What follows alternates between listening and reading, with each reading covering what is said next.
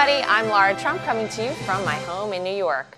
With an economy to restore, justice to deliver, and violence in the streets, the Democrat-controlled Congress stood idly by. Joining me is the United States Representative from the 1st District of the great state of New York, Lee Zeldin. Lee, welcome to the show. Thank you. I'm excited to be here. Thanks for having me. Well, with the peace and security of our country at stake, it's sort of shocking, but how is it that the Democrat-controlled Congress could stand idly by and not support solutions for the American people? I think a lot of people want answers here. Yeah, I would like an answer as well. It's interesting. Basically, they got their gavels in 2018, this last election, by pledging to an enraged activist base that they would resist, oppose, impeach, and obstruct everything and anything.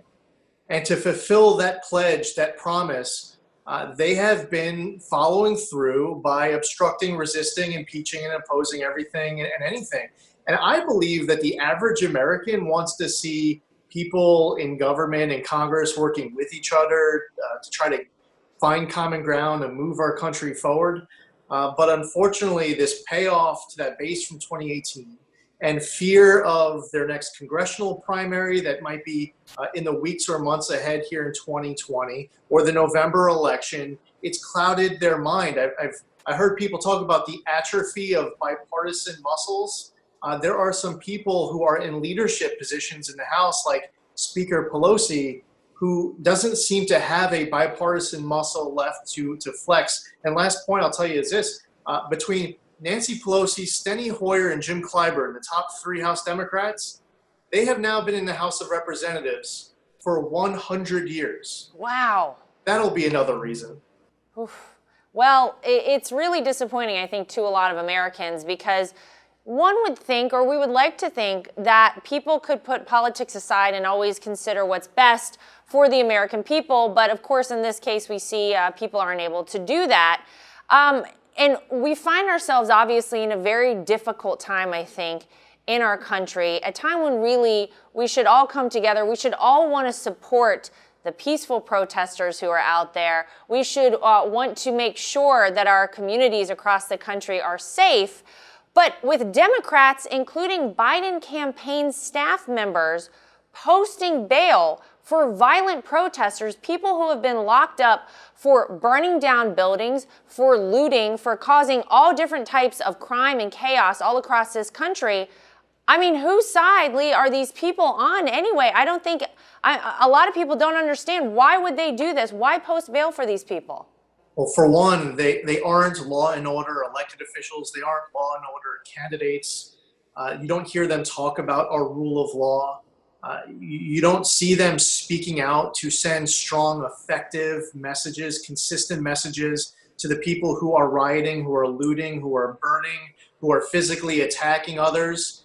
While our entire country is united for justice for George Floyd and his family, now because of these actions of these rioters, we're also calling for justice for David Dorn and all of these other current and former law enforcement officers who have been killed trying to protect their communities. And I think that if you're one of these Democrats who really need to do some self-reflection, who haven't been sending that strong, effective message, think about the dreams that have been crushed by the actions of these rioters, the livelihoods and the lives over the course of the last several days. And to just sit back and let that continue, the destruction, is a total lack of leadership. We're seeing it here in New York, where they still haven't called in the National Guard. It was happening again over the course of the last night, the last 2 nights, the last 3 nights, where these businesses are being looted, burned, cops are being attacked, many are being hurt, and they're not going to call in the National Guard. And on top of New York, on top of all that, New York, they just imposed cashless bail. So as a law, if you do any of these crimes that we have been witnessing, folks can go straight back out onto the street without any consequences. They don't even need Justin Timberlake to bail them out. Yeah, truly unbelievable. I think you're right. A lot of these people need a lot of self-reflection very quickly, let's hope. And you just mentioned it. New York, where I live as well, has been particularly hard hit by not only the pandemic, which I think people, maybe coronavirus, the people are over it now. It almost feels like that was 50 years ago. We were hard hit by the pandemic, and now these violent protests as well. How do we get our communities back on track, Lee? I mean, it's been a very tough time, I think, for a lot of people. Yeah, you're seeing an eroding of public safety. The laws that are being implemented in Albany and in City Hall are laws that are actually making things worse, not better. This past December, we had anti-Semitism all over New York City and the surrounding areas, violent anti-Semitic attacks. And whether it was those violent attacks or it was going to rob a bank, people walking out the door after getting arrested with a big smile on their face, they couldn't believe that they're back on the street, and then going out and robbing banks again. So the trend of what we're seeing of the people who are in power right now, in many cases, it's been worse than silent. They actually are speaking up to encourage it. And you could see from their rhetoric that they are concerned about their left flank for primaries. It's about their selfish pursuit of power, and they're refusing to lead. My background's the military, and you look up to those senior officers, those command sergeant majors, those sergeants who are leading young men and women into combat. You look for consistency and a will, a sense of purpose, and they give orders. And you find that right balance that's right for the military. Being in government's not the same thing. But what we are actually seeing is totally the opposite, where they're the total erosion of public safety. And I'm concerned for these communities that we love, those small business owners, those individuals, those families who are having everything destroyed. And that's why this November we need to reelect President Trump. We need to give him a Senate and a House to work with him, a Republican majority not pledging to impeach, resist, impose, and obstruct, but saying let's work together to impose a rule of law, a safe country for security. The contrast is becoming clear, and it really is the fault of those leaders on the other side for allowing this moment to happen the way it is.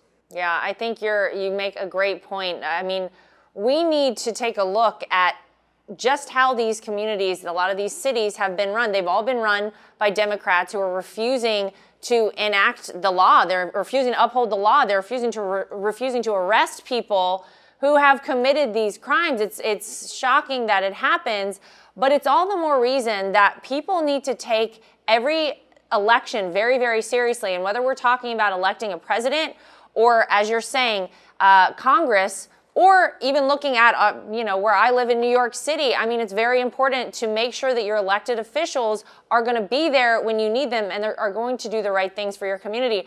I wonder, Lee, if New York City will ever be the same. I see so many people leaving. I have personal friends who have left who say they will probably never move back to New York. I just wonder, is it ever going to be the same? Will we ever fully recover from this? I hope the answer is yes, but we need real leadership there. And listen, it's a different time. It's a scary time, but I think the one thing that we all know, we're all Americans. We always overcome. We always rise to the occasion, and this will be no different, I'm sure. So any final words you'd like to leave people with?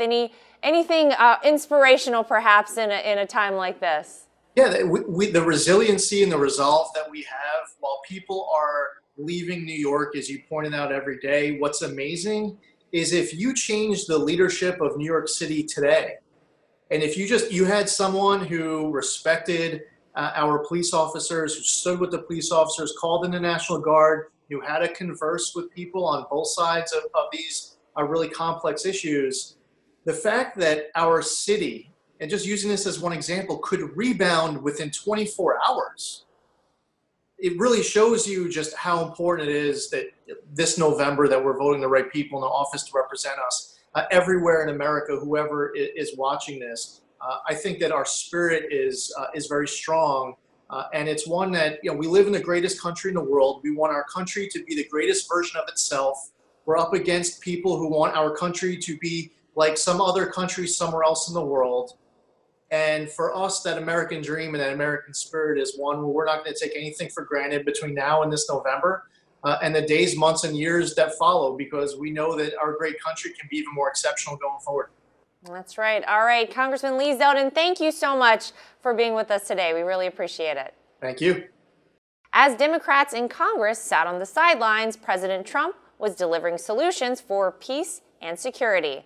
That's the real news for today. If you'd like to get involved with Team Trump, go to donaldjtrump.com or download the official Trump 2020 app from the App Store or the Google Play Store. I'm Laura Trump, coming to you from my home in New York. Thanks for joining us, everybody.